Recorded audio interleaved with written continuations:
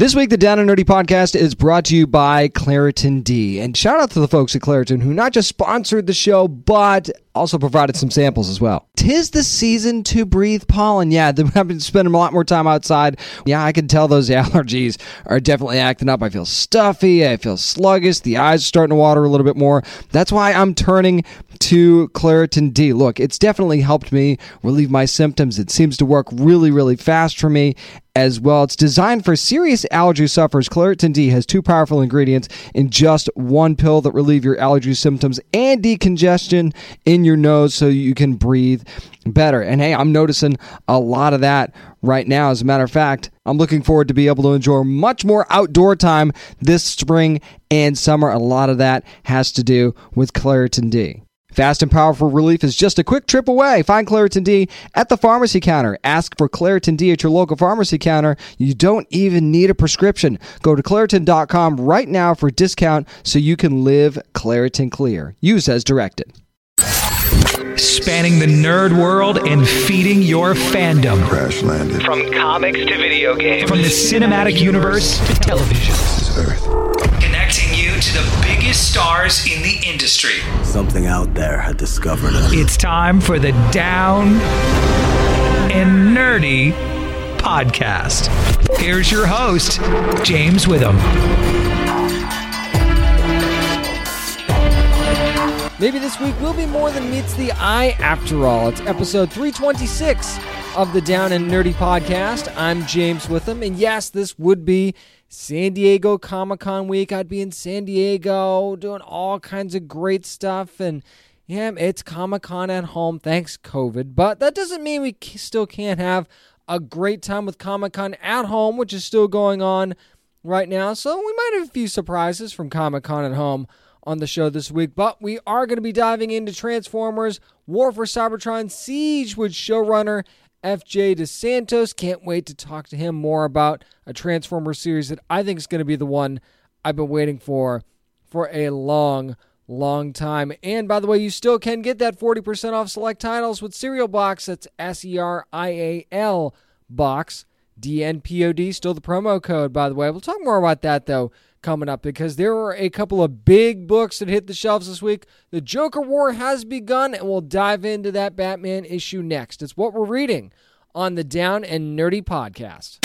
Hey, this is David Bazooz from Gotham, and you're listening to the Down and Nerdy podcast. Whether you're thumbing through pages or flipping through screens, whatever you're reading on, it's time for what we're reading, and it feels like the hype's been going on for a while. It is finally here, Chapter 1 of the Joker War in Batman number 95 from DC Comics, and James Tynion IV doing the writing there.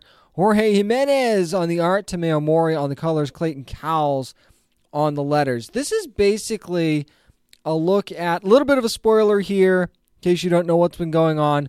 This is a look at Joker's hostile takeover of Wayne Enterprises, maybe one of Joker's biggest power moves ever, by the way, in this whole relationship that he and Batman have had going on. It actually also gives some insight on how Batman saw Joker early on when he first started encountering his victims. There's some really interesting in-depth insight there, even though it's only a few pages long, really.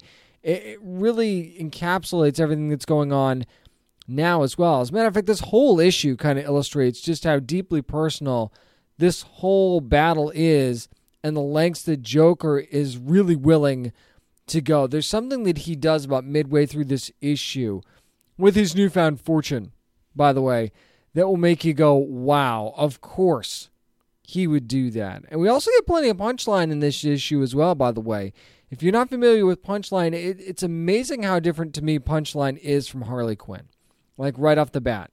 But I don't want to dive too deep into that. But basically in this story, I mean, she does something that's going to get a lot of attention. Made me mad, actually. Not mad as in, this was something that shouldn't have been in the story, but it's like, really, there are certain people you don't mess with. And Punchline messes with one of them in this book. And I'm like, no, we're not doing that. Don't even think about killing this character. Don't do it. And I won't reveal whether or not they did or they didn't. You'll have to read the issue for yourself. There's also a potential cliffhanger at the end of this issue. I say potential because we don't really get confirmation of it. That's going to really leave you screaming for issue 96. I mean, you're going to want it right that second because the maybes of the ending of this issue, I don't know. Part of me hopes and then I don't hope, and you'll understand when you read it.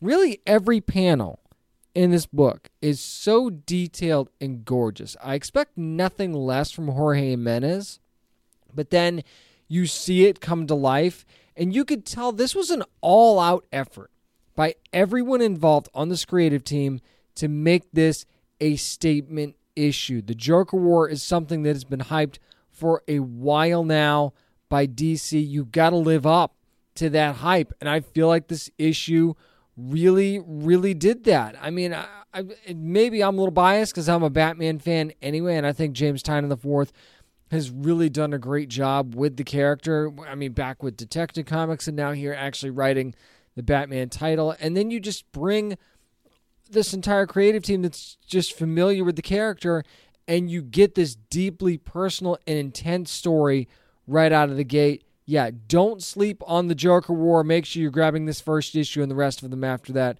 I have a feeling this is going to be a good one. Put this in your pull box.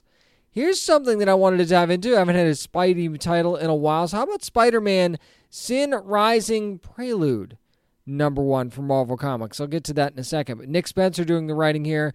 Guillermo Sana on the art. Jordi Belair on the colors. VC's Joe Caramagna on the letters. Ryan Otley and Nathan Fairbairn doing the cover art for this. Now, what this book really gives us is the secret history of, a little bit of a spoiler, you should already know though, of the Sin Eater, which is a very dangerous Spider-Man villain. You know, you've got the mainline villains that everybody knows, right? And then you've got villains like the Sin Eater. You actually get to experience the Sin Eater's life pretty much since birth. I mean, we get a lot of backstory detail. That's the main part of this issue. I got so taken in by that story, too, by the way, my mind drifted away from who he really was. You almost kind of get taken out of that whole part of the equation of who this character really is, because you're following their life, not just in the past, but present day as well. The other thing we don't really get is how he's back. There's no real concrete explanation for that, but I mean, I'm sure that there's a good plan involved here. I mean, and things are kind of set up by what's been going on with Spidey anyway. And this does not feel like a cash grab to me. You might see the title Prelude #1 and all that stuff and say, oh, this just a cash grab here to set something up. I really don't think it is, actually, because you don't get these deep origin stories or this deep meaning from a character like the Sin Eater very often, and you can't take this for granted. If this is something, if you want to dive in to the story that's going to be happening coming up in Spider-Man #45, Amazing Spider-Man #45, then you're going to want to get this issue because this is going to help guide you along. As I'm flipping through this story too, the art style really gave this book a throwback feel to the 70s and the 80s, and there are some flashback scenes in here as well that look almost pretty dead on, too, by the way. And once again, and this shouldn't be a surprise here, and just Jordi Belair grabbing the spotlight once again, bringing the eeriness of this book to another level with just the stunning and timely color work and the reds that just blanketed this book at times to just take things. I hate to keep saying take things to another level, but my goodness, did it ever, because these colors made a huge difference in what this story ended up being. I mean, the line art was very good too, but without these colors, I don't know where you go with this issue, quite frankly. So yeah, this is another one that I mean, obviously this is a Prelude issue, so I can't say throw it in your pull box, but I think this one is definitely worthy of your time and worthy of a read to get you ready for what's going to be coming in the pages of future Spider-Man issues. That's going to do it for what we're reading. Up next, let's see what we've got up our sleeves that might be Comic-Con at home related, shall we? It will be revealed next on the Down and Nerdy Podcast. This is Dave Dastmalchin, creator of Count Crowley, Reluctant Midnight Monster Hunter, and you are listening to the Down and Nerdy Podcast. So every year around this time of Comic-Con, I like to do something different and something interesting at the show that I don't normally get to do. And we've dabbled here at the Paranormal here in the Down and Nerdy podcast before. And there was a panel on Thursday called Wonder Women Superstars of the Paranormal from Travel Channel, and some amazing women in the field of the paranormal, like Amy Bruni from Kindred Spirits, Katrina Weidman of Portals to Hell, paranormal explorer Chelsea Layden of Destination Fear, and psychic medium Cindy Keza of the Holzer Files. So they got together to talk about being women in the field of the paranormal. So I got a chance to join those ladies for a press conference earlier in that week to ask them a few questions. As a matter of fact, the first question was my own, saying, what's the biggest misconception about women in the field of the paranormal, which is seen as predominantly male?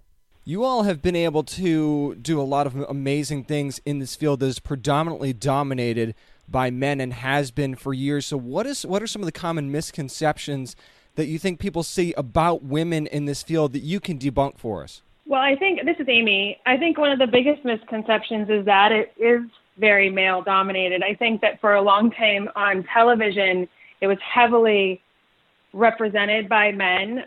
But I think that when you actually get out into, like, paranormal conventions and events and see the faces out there, it's actually a very female-driven field. I find that it's probably, at events and things, probably 75% women.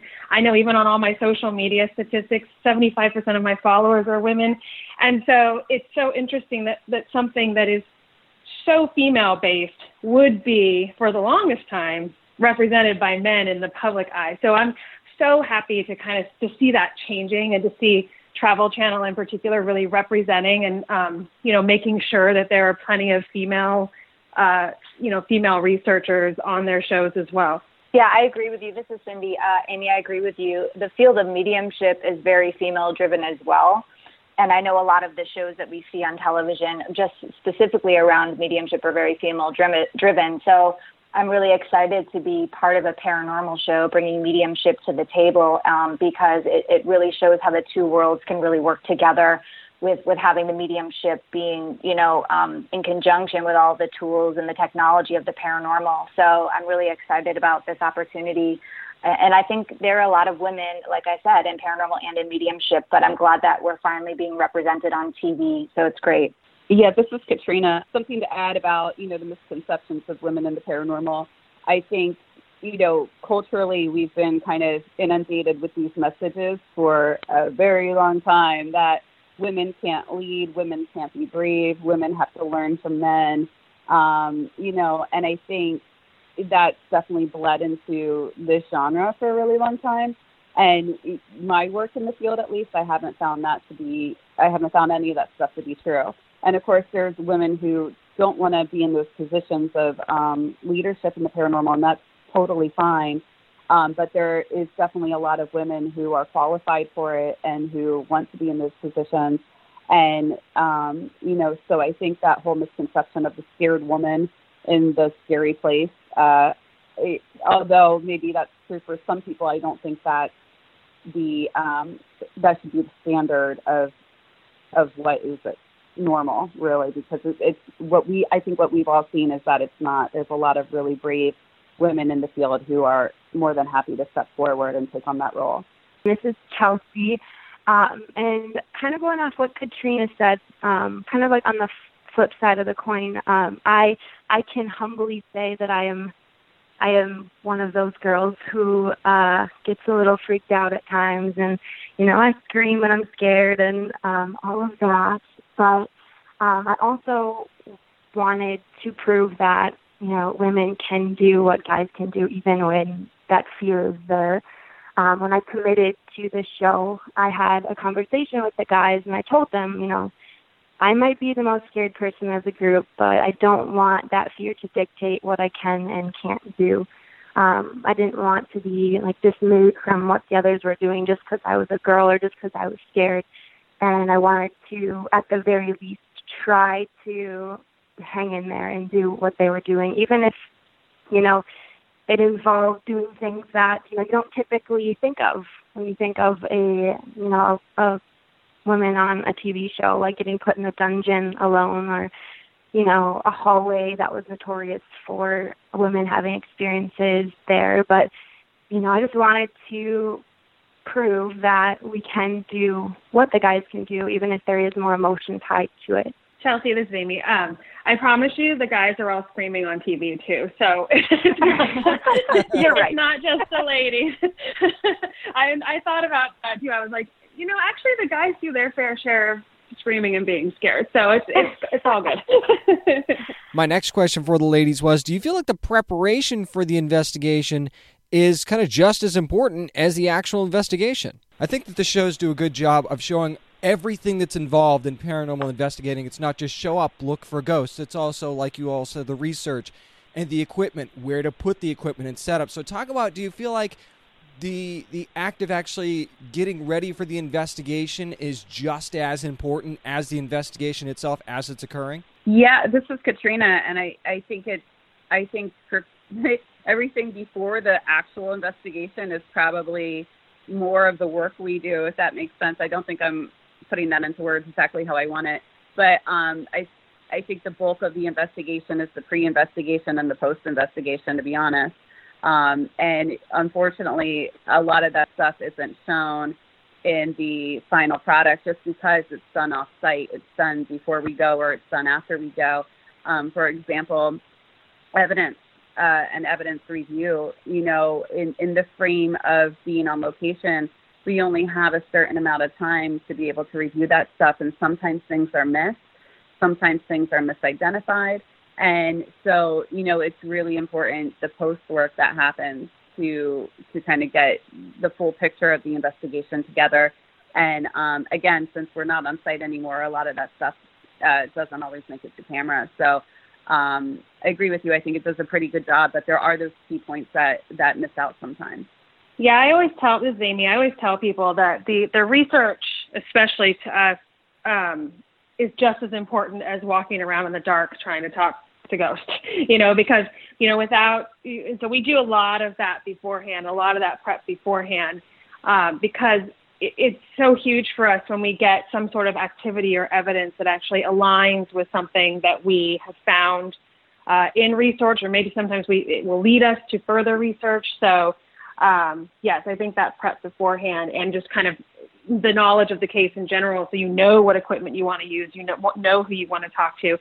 I wish, you know, kind of like what Katrina was saying, like, I don't think people understand the amount of work that goes into an actual case, and how many moving parts there are, and how hard it is to fit that into, you know, 43 minutes of television. So this is Cindy.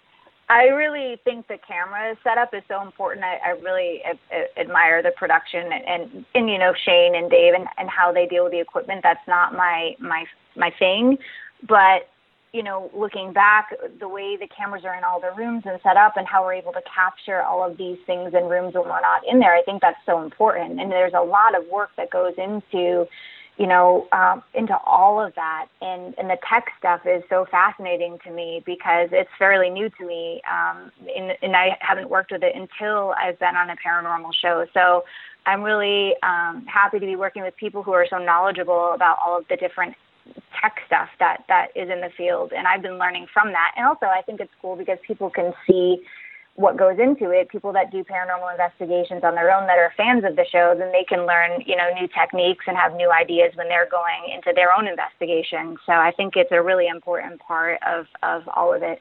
And I totally agree with you guys when it comes to just the idea that preparation is key. And, you know, it really does help make for a more successful night, and kind of knowing what you're up against or what you're going into possibly experience. But one of the craziest things, I think, for me, being on a show where a lot of the interviews that are not in person, when it's not with the actual cast, I don't get to see those interviews until after the show airs. So I think the most wild moments are when someone who's been interviewed that I've never seen the interview had something that they experienced that was almost the exact same thing as we did. And I just think that's a really cool element to it. Just being on the other side of it, it actually makes those scenes a lot more scary for me when I watch them, because I'm like, no way. So there's a part of this whole process that's actually really, really entertaining for me too. And finally, another great question that was asked during the press conference was, what do you think is the cause for an increased interest in the world of the paranormal? One, you hit part of it on the nail, was that it's, over the last 20 years since it's been talked about, I think the taboo of it has kind of gone to the wayside.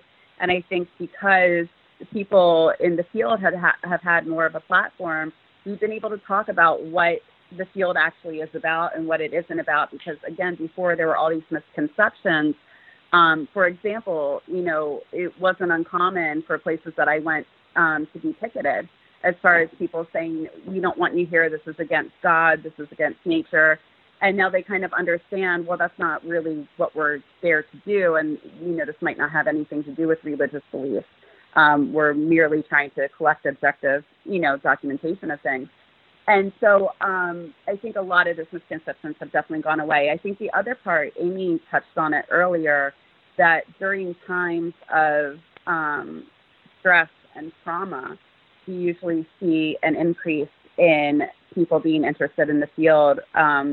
Specifically, I think the first time we really see that is with the Fox sisters after the Civil War. Mm-hmm. We also see an increase after World War I. So, I'm not surprised at all that there's more of an interest going on right now. Yeah, this is Amy. I also feel like, to add on that, is that there's just a lot more of a platform at the moment. Back a long time ago when I was on Ghost Hunters, there weren't nearly as many cable networks. DVRs didn't exist. Now you have the opportunity. There's so much more content out there involving the paranormal. And it makes it so much more accessible to people. And now the content isn't just, one way of thinking in the paranormal. It presents a number of different ways of thinking in the paranormal. And so the conversation is just always happening. And I think people are starting to kind of wake up to the idea that, maybe the idea of ghosts wasn't so cut and dry, and that there is a lot more to it than just, thinking that ghosts are something spooky and scary, but that there's actually like a lot of theories behind this and reason to believe that that spirits exist. And I love hearing these conversations happen. And I think, again, with social media, it's a lot easier to have them that way as well. Mine's kind of just reiterating kind of what they said. This is something that's being talked about a lot more now. There's a lot more open-mindedness about the topic. And just simply the fact that it's being broadcasted and talked about more on, large platforms now, what we all get to do.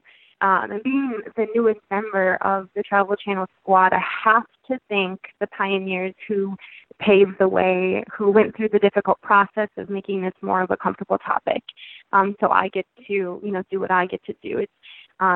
It's important to, take a step back and look like why is this happening? It's because other people made this more of a discussion rather than something that was frowned upon. This is Cindy. I agree with all of you. And I also really believe that most people have had some sort of an experience with the other side that they can't quite explain, whether it be feeling the presence of a loved one or having a vivid dream of a loved one or feeling something in a location. And so although people may be afraid to talk about it, I think the interest is really high. And I think it's true that this is less taboo now, and especially with social media and all of the shows, I think people do feel more comfortable talking about it and also talking to other people about their own experiences. So I think there are a lot of things that tie into it, but I really feel that we're all intuitive. Human beings are born with the intuition. And I really believe that most people have had an experience they can't quite explain, and they really are interested in understanding what that could have been. And really, these women on these shows are absolutely amazing, and they have all kinds of different approaches to the investigations that they do. The Travel Channel has an amazing lineup of paranormal series, and a lot of them led by women. Go for see for yourself. Check the local listings for Portals to Hell, Kindred Spirits, of course, Destination Fear, and the Holzer Files from Travel Channel. Check those out. You will definitely not be sorry that you did. And in case you missed the panel for Comic-Con at Home, it's Wonder Woman Superstars of the Paranormal. You can go back and watch that on the Comic-Con at Home YouTube page right now. Speaking of the paranormal, by the way, this week the Down and Nerdy podcast is brought to you once again by Cereal Box. And the reason I bring that up is that one of the shows that I've been into recently is called Knox. It's a 1930s Manhattan PI who can actually perceive horrific supernatural phenomenon and investigates a strange and sinister murder. And I am absolutely hooked on this. It's got like Hellblazer, John Constantine vibes to it. It is just an amazing series with an amazing female lead that I might add. But that's just some of the stuff that you can find on Cereal Box. That's SERIAL Box, because it is some of the most popular series on there, like Orphan Black is on there, Marvel's Jessica Jones Playing with Fire, which I've talked about, and countless others as well. And the first episode of every series is free on Cereal Box. So you want to talk about lowering your risk of trying something new. That certainly does that right there. As a matter of fact, Bustle describes Cereal Box as, if you adore podcasts and books, and we know that you do, Cereal Box is a must-have. So if you've got to have it, you can get 40% off select titles right now by going to cerealbox.com. Again, that's SERIALbox.com/DNPOD, or enter promo code DNPOD, and you'll get 40% off select titles like Knox and like some of those Marvel series that I mentioned. There are so many to choose from. You're probably going to end up using this every day like I do, and I literally use this every day. Go to cerealbox.com/DNPOD or enter code DNPOD to get 40% off select titles and find your next binging obsession with Cereal Box. That's going to do it for my chat with the Wonder Women of the Paranormal from the Travel Channel. Up next, yeah, it's Nerd News time, and it's the first half of our Comic-Con at Home Nerd News edition. We'll get to it next. I'm James Witham, and this is the Down and Nerdy Podcast. This is Jason Lyles from Rampage the Movie, and you're listening to the Down and Nerdy Podcast. This year, everybody got a badge. It's time for Nerd News. Yep, it is Comic-Con at Home, and I'm going to talk about some of the biggest stories that happened on Thursday from some of the panels and some of the releases that came out. And I want to start with New Mutants, because remember I talked about not too long ago, one of the episodes, that, you know, New Mutants was a last-minute addition to Comic-Con at Home, and that they were going to do a panel, and everybody's thinking, okay, we're finally going to get to find out that the movie's going to be released at home, right? This is going to be awesome. This is great. It's about time that we're going to get this. And what we got was the complete opposite as of what we should have gotten, quite frankly. They are sticking to, as of me recording this, which is on the Friday of Comic-Con, okay? So maybe they're going to change their minds. But as of me recording this, in the panel, they are sticking with their August 28th release date in theaters. Okay? No mention of a Disney Plus or Hulu date. No mention of a video on demand date. Anything like that. In theaters, August 28th. The entire panel was basically just chatting with the cast about stuff. And yeah, there were some sweepstakes and, you get some emojis and stuff like that. And I'm like, what? We just want to see the movie at this point. It's like, cool, you're giving away posters, and yeah, all the cast is really excited about their characters. Haven't we heard from the cast over the last several years about this movie, since like 2018? We've been waiting for this thing. We don't need to hear more from the cast, and I love the cast. And by the way, this is not their fault. This is not the director's fault. This is not the producer's fault. This is the fault of those who should have released this friggin' movie when they had the chance a couple of years ago. There was no reason to get to this point, and there was certainly no reason to give us this panel. I'm sorry. Yes, the scene that they showed, the opening scene of the movie, was cool. You can go see it for yourself. I don't need to describe it for you. You can actually go see it. The trailer that they put out, very, very cool. It looks good, but we've known that for a while now. We've known how it looks aesthetically. We want to see it. We already wanted to see it. And what you should have given us was an at-home release date of some kind, because if you think you're going to make that August date and everything's going to be fine and dandy with theaters, you are kidding yourselves. It is absolutely ridiculous if you think you're going to make that date. And I think it was the director, Josh Boone, said wear a mask. And I'm like, yeah, okay, good. That's great advice, Josh, if we can actually get into the theaters to see it. And in a lot of states, you're not getting in the theater. Maybe things will change in a month. Maybe I'm wrong.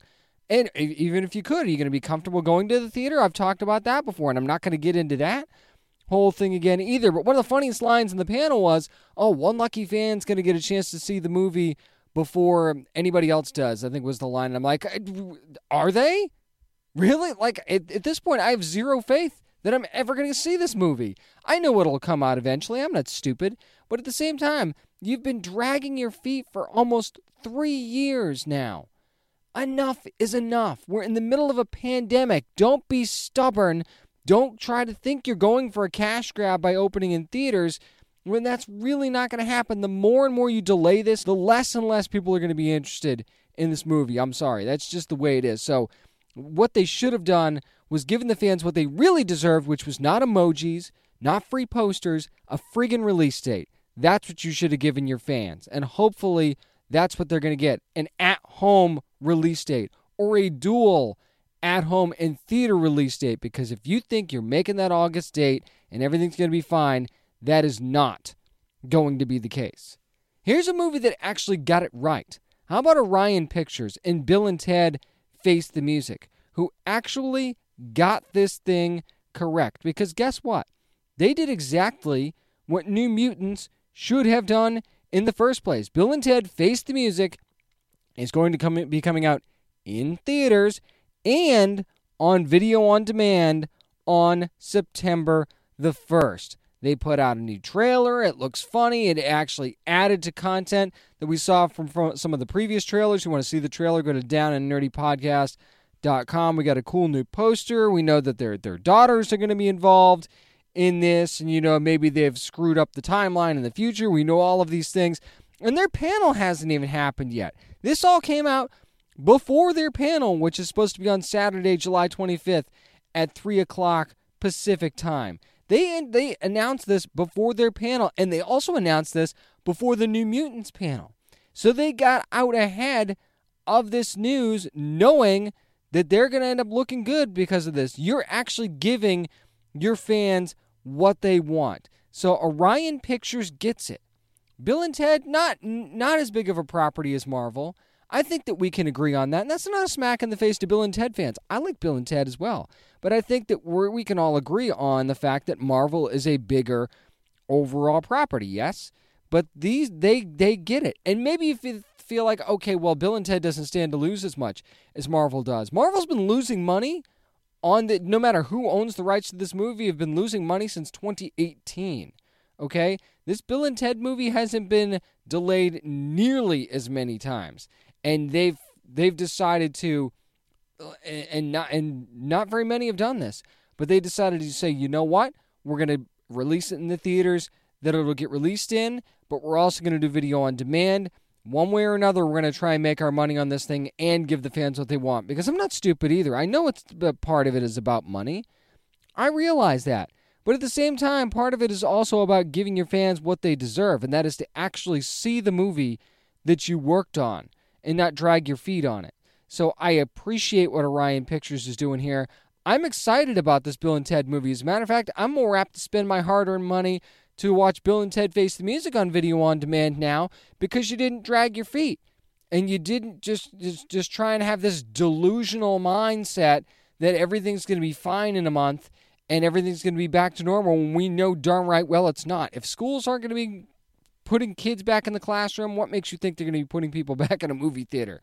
So Bill and Ted Face the Music are facing the music, and they've decided to say, you know what? You've got this option or you've got this option. Whatever you feel more comfortable with, because we want you to be safe, we want you to see our movie, but yeah, we still want to make some money at the same time. So all of the options that they put out there are good ones as far as I'm concerned, and then you get to decide what's best for you as a Bill and Ted fan, and I applaud them for that. If you thought there wasn't room for another Star Trek series, you would be wrong. Because during the Star Trek Universe panel that happened on Thursday, there was an announcement about another new Star Trek series. And you might be thinking, how is that possible? Well, it's a little bit different because it's going to be a Star Trek CG animated series on Nickelodeon called Star Trek Prodigy. So they're finally going to make something for the younger audience, which is something they haven't really done in what seems like forever, since the original animated series that was out, right? They haven't really made anything for kids in a while. And the story is actually going to follow a group of lawless teens who discover a derelict Starfleet ship and use it to search for adventure, meaning, and salvation. So that's just a little bit of what they've got going on there. You got Kevin and Dan Hagman, who did Troll Hunters and Ninjago. They're going to be involved in this. And, of course, it's going to be overseen by Nickelodeon. And you know that CBS Pictures Television is going to be involved in this as well. I think that this is a good thing, actually, because what do I say about comics? You know, you want to make sure that you're giving something to your younger fans to get them hooked on something that you want them to love when they're older. And sure, that's not to say that kids can't also enjoy certain other things that are put out from Star Trek, right? But again, this is something that you can watch with your younger kids that you know is safe. You know, it's a cartoon series that you know it's going to be safe for them to watch. It's not going to be anything too scary on there. That's for certain kids. So stuff might be a little too scary or whatnot, or too intense. And this is a good way to get them into the world of Star Trek. And then as they start to get older, you know, they might want to learn more about shows like Discovery, about shows like eventually about Lower Decks and about Picard and things like that. And then that leads them back to Star Trek The Next Generation and the original series and the movies and things like that. And however you feel about that stuff, you know, you let people judge that for themselves. Some people love certain things, some people don't. But this is a good way to get younger fans interested in Star Trek. And I think that that's something that a lot of nerd properties should do more often, and sci-fi and comic books, whatever. Make sure you have something for these younger fans so you can, you know, like they said, get them started young, right? Well, that's exactly what Star Trek is trying to do here. They're trying to get the younger fans to start wanting to consume their product, and then once they get older, they're already hooked. They already want to see what you're doing. So, bravo, as far as I'm concerned. As much as I've said, you know, enough with the Star Trek series, like, come on, like, this, enough is enough already. I will totally go the other way on this one and say I am all for having a Star Trek series on Nickelodeon. I can't wait to see what it looks like. Speaking of comic book properties coming to the screen, we have yet another one from Image Comics, and this time I think it's one that you're going to be really happy about. It's Paper Girls. It's going to be coming to Amazon Prime Video. It looks like sometime in 2021. By the way, that's when that Star Trek series is going to be coming out, sometime in 2021 on Nickelodeon. But this one is, Paper Girls, going to be based on, of course, the series from Brian K. Vaughan and Clifford Chang, the comic series that I believe it's on its 5th or 6th volume now, I think. Correct me if I'm wrong on that. But the executive producers on this one, pretty great. Stephanie Folsom, Christopher Cantwell, and Christopher C. Rogers are going to be involved in this, co-show running as well. It's going to be Legendary Television in association with Plan B. And yeah, it's about 4 young girls who are kind of out delivering papers on morning after Halloween in 1998, and they become unwittingly caught in a conflict between warring factions of time travelers, then sending them on an adventure through time that will save the world. That is the basis of the story. And this, again, I think this fits very well on Amazon. Amazon seems to know what they're doing when it comes to comic book properties. I mean, just look at The Boys, which, by the way, is going to get a 3rd season before season 2 even airs, right? And that clip that they showed during that panel, oh my goodness, it was so good. But I don't want to get sidetracked too much because we're talking about Paper Girls here. But Amazon seems to put a premium on authenticity. And that's what they're doing with a lot of their comic book properties and sci-fi properties. They do them justice. And when you've got an amazing storyteller like Brian K. Vaughan, and he and Clifford Chang going to be part of the executive producer team on this series, of course. When you've got a story like this, you need a place like Amazon that has very character-driven storytelling already anyway. And I think that this is just the perfect home for an adaptation for Paper Girls. So I cannot wait to see exactly what they're going to do with this once it finally hits the screen. Again, this is a live action thing and filming difficulties and things being what they are. Not necessarily a firm release date on this one, but yeah, I will definitely keep you posted. And don't forget, I'll have more from Comic-Con at Home on the show next week. That's going to do it for Nerd News. Up next, speaking of Comic-Con at Home, yeah, Rooster Teeth's going to have a panel at Comic-Con at Home, and they're part of the Transformers War for Cybertron Siege series that's coming to Netflix. I'll talk to showrunner FJ DeSanto. That's up next on the Down and Nerdy Podcast. This is writer Brandon Easton, and you're listening to the Down and Nerdy Podcast. Well, you know that we are so excited for Transformers War of Cybertron Siege coming to Netflix at the end of this month, July 30th, as a matter of fact. Who better to get on to talk about this than showrunner and executive producer FJ DeSanto? FJ, how you doing? I'm great, thank you. Thanks for having me. Now, you've been a part of quite a few Transformers projects over the course of your career, actually. What made you especially excited to work on this War for Cybertron series? The previous ones I had worked on, I was a writer-producer on those and wasn't the showrunner until like the third season of Prime Wars, but by then the sort of creative was on its own path. For this, I'm excited for this one because, I got to develop this from scratch, basically from what Hasbro was doing with the toy line and getting sort of an advanced peek of what they were going to do, over the next X amount of years, and really collaborate with them and our writers to develop something that is, I think really fresh and sophisticated and cool, but also fun and genuinely Transformers to its core.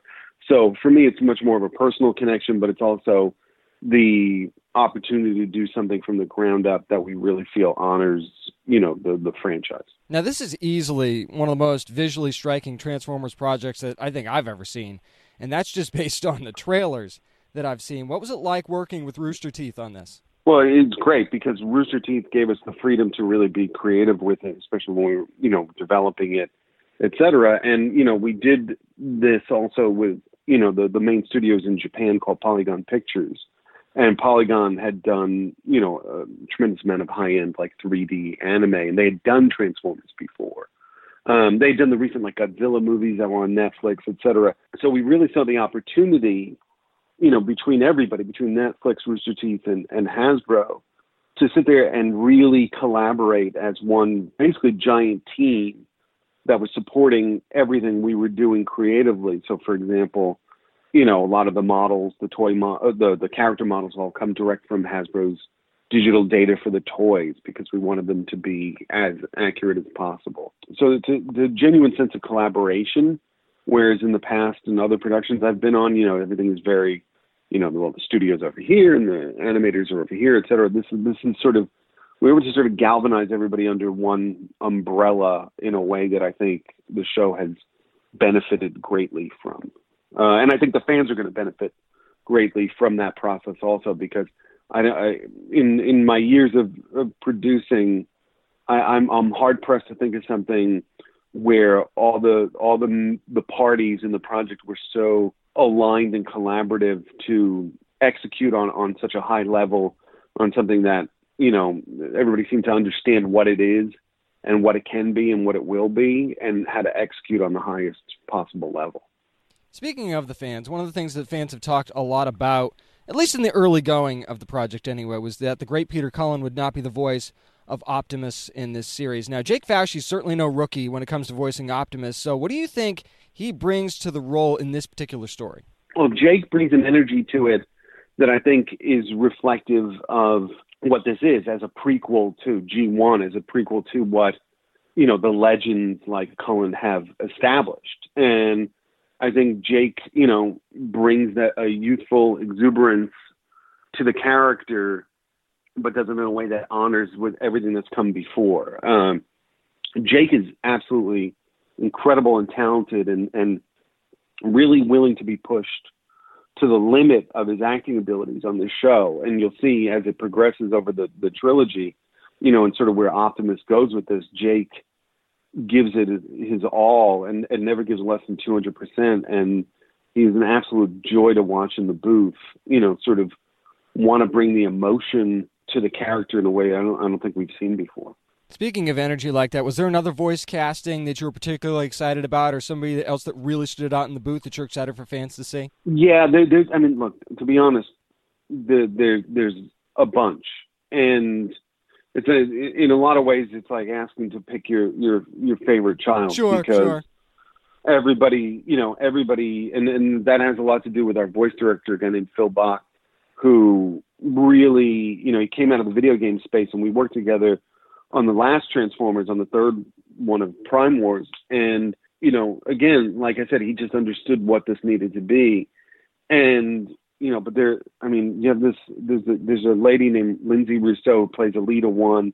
And I think Elita 1 is probably the character I'm most excited about, because it's a character that's existed in the franchise before, but has never really gotten her sort of moment in the spotlight. And that was sort of a priority for us. And then, Jason Marnocha as Megatron, who's just incredible, and Frank Todaro plays Starscream, who's very similar to Jake in that he understands the core of that character, and again, a lot of these guys are fans. That's another thing, is I think you're dealing with sort of I think we're dealing with the first or second generation of fans who grew up with it. And so they feel, like a responsibility to the characters that they're playing. But again, there's a lot of, there's not a single bad voice in the bunch. No doubt about that. Now, some fans might not actually know this, FJ, but you're a comic book writer as well. And I know you have other fellow comic book writers like Brandon Easton working on War for Cybertron as well. So do you feel like that background as a comic book writer actually helped with the authenticity of this project, both visually and story-wise? Yeah, I do, because I'll tell you, I think, a lot of that has to do with, this is, I think, unless I'm missing something, the first sort of streaming specific Transformers show that is going to be binged in advance. And so one of the approaches we took with the episodes is very much like a comic book, where a comic book needs to, or should, in my opinion, end with a cliffhanger that makes you say, hey, I gotta get the next issue, right? And so, we approach the episodes very similarly, that they end on a specific cliffhanger where it's like, oh man, I got to find out what happens next, and do that. And I think, someone like Brandon, who comes from a comic background, and again, it's similar to what I was saying about with the voice actors, is there's an affinity for it. You have George Christic, who's written on this show. George is a lifelong collector, and so is Gavin Hignite. You know what I mean? So everybody involved with this has a fandom attached to it. And it's funny because you have certain people, depending on their age, are they G1 fan, or they are a Beast Wars fan, or they, where did they come into this franchise? It's in our heads. And, we had Flint Dille, who wrote, all the classic episodes of the 86 movie, who's a legend in the Transformers world, come to the office before everything shut down. And we showed him a couple of the episodes. And, and he said, I feel bad for you guys that you guys have to live up to our continuity. When we did this, we didn't know that people were going to be watching these things 30, 35 years later.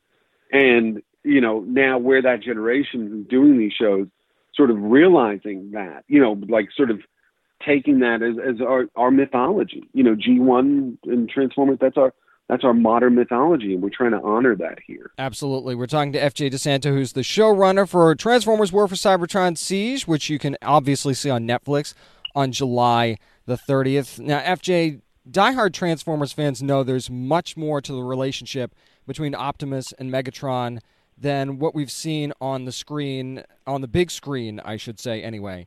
Now, can you tell us if we will get into that backstory a little bit with War for Cybertron? Yeah, we're gonna. And again, it's going back to that sort of binging aspect of it. It's almost approached like a movie where we're going to learn these things as we keep going.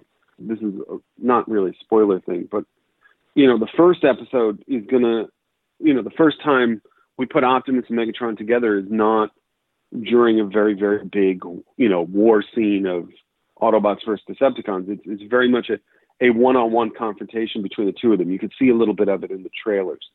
And what we intentionally did that because what we wanted to do from the very first episode was get to the crux and the core of what these guys are and the difference between the two of them, the differences. We've tried to take what was always, very classic about them is what they both want is what they think is best for Cybertron.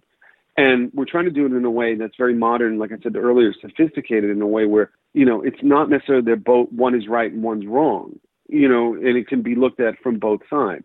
Now, I'm not saying, Megatron's a good guy in this or whatever, or an Optimus is a bad guy. I'm just saying there's a lot more thought behind that. And as the series progresses, or as the trilogy progresses, we're going to get bits of information about that relationship and their backstories of who they were before this war.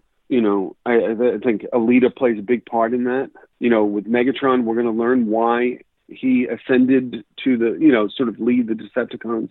And I think that's really crucial. But like I said, we're going to seed that very early and give you the information and who are the players in that story, in that backstory. Yeah, I think it's ultra important. And we, like I said, we start on it in a way that's very intimate between the two of them in terms of their personalities, so we can establish the playing field very clearly from the beginning and then grow it from there. I actually feel like on the surface, both of the leaders seem to feel... It seems like they're both facing catastrophic choices.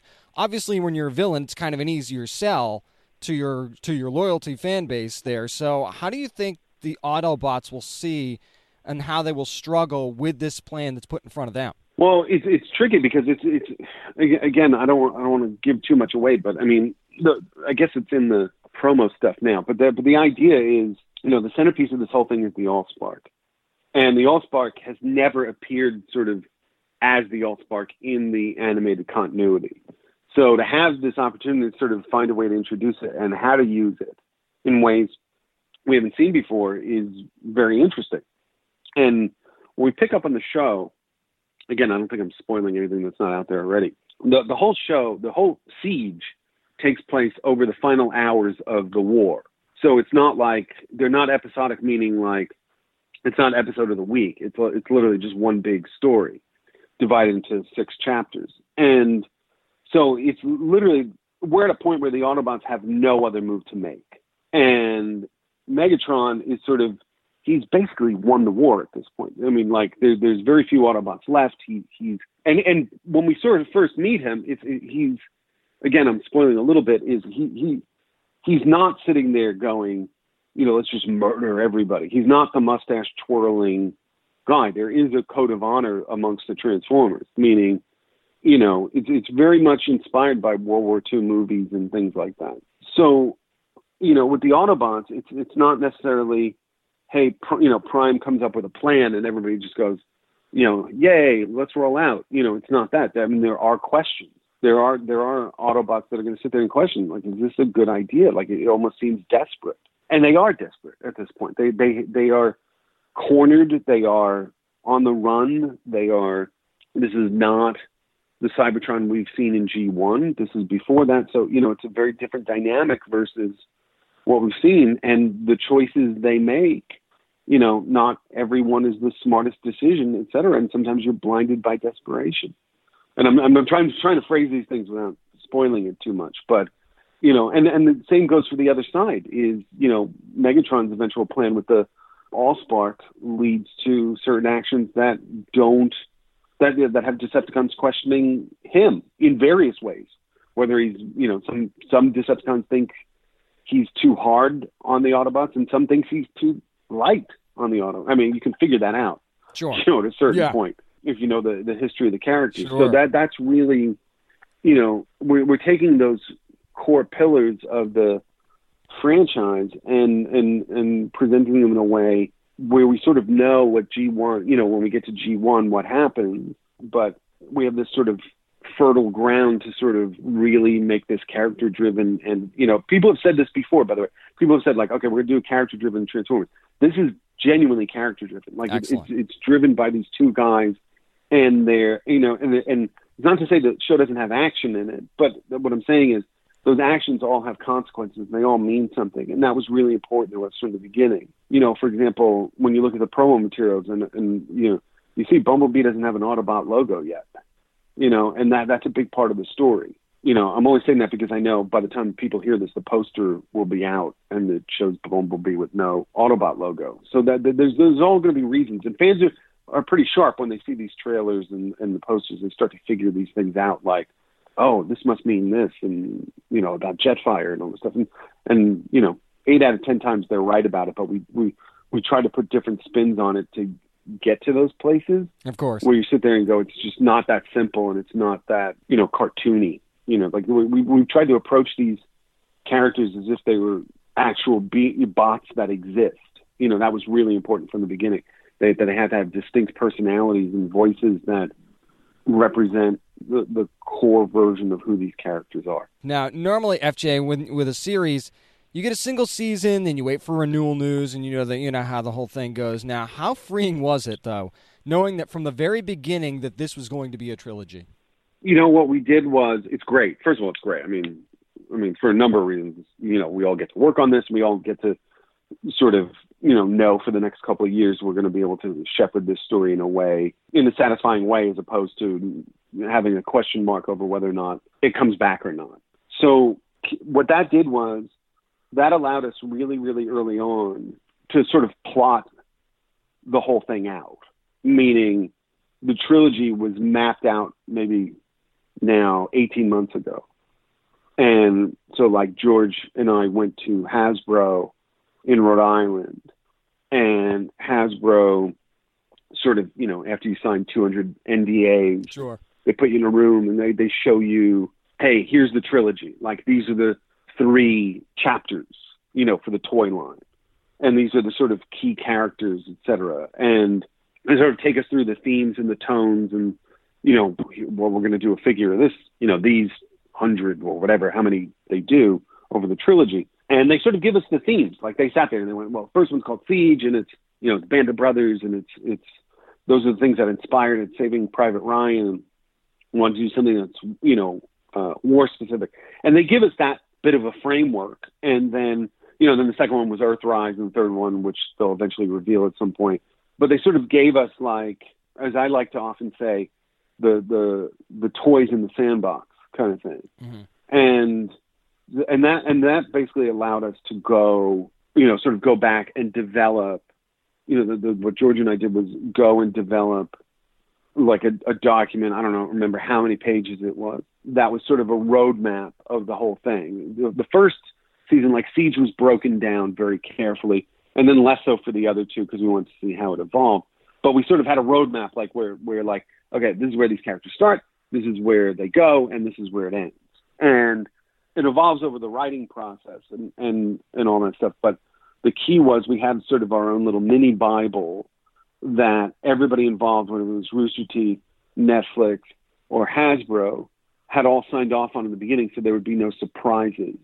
As the scripts were coming in, they sort of knew where it was going. So if there was something like, wait a minute, why did this happen? It's like, well, that's going to pay off in the second or third one. You know what I mean? Things mm-hmm. like that. And I think that was essential in the beginning. So, and again, knowing these things would be binged, we wrote them in very specific ways. Whereas like this one takes place over basically, the last couple hours. The other 2 chapters don't necessarily do that, just because artistically and story-wise, it made more sense to do it these other ways. So there's going to be a lot of like twists and turns with it. And I also think as it keeps going, it gets deeper into like crazy fandom stuff that I think like diehard fans are going to lose their mind over. But I can't give away too much. But like, I think once we have Siege sort of established, we have the freedom to really expand on the Transformers universe in a way I don't think anybody's done before, that I think people are going to really like. Like I said, we have a lot of fans involved with this, and I feel, and we've been good at sort of having enough people to sort of police it from a fan point of view, versus what we didn't want this to be was just like my idea of how I would have played with the toys when I was a little kid, which I think previous versions have done, mm-hmm. previous showrunners have done. This is what do people want? And the idea was always sort of, if you had watched Transformers over the 35 plus years, you would get what was going on. You could jump right into it really easily, and it honors everything you love. But if you had never seen Transformers before, this would be the perfect jumping on point, because it's not necessarily an origin. It's not like, oh, how did Orion Pax become Optimus Prime?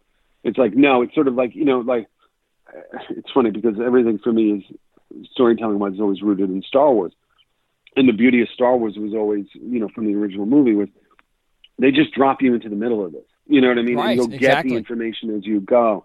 So, and we sort of did that with this. The idea was always to hit the ground running. And as we kept going, that template we realized worked really, really well, because it would give us the opportunity to reveal to the audience those things you were asking about earlier, about like tidbits about their relationships and things like that, without having to do, 2 hours of, hi, I'm Optimus, hi, I'm Megatron, and they're friends, and then they suddenly hate each other. It's like, no, let's just get to the point where they hate each other and then learn about that and how these different bots factor into that. Consider this 101 reasons that you need to be watching Transformers War for Cybertron Siege, which is going to premiere on Netflix on July the 30th. Personally, I can't wait. And thanks to this guy for joining me this week. It's FJ DeSanto. Thank you so much. Oh, thank you. I really appreciate it.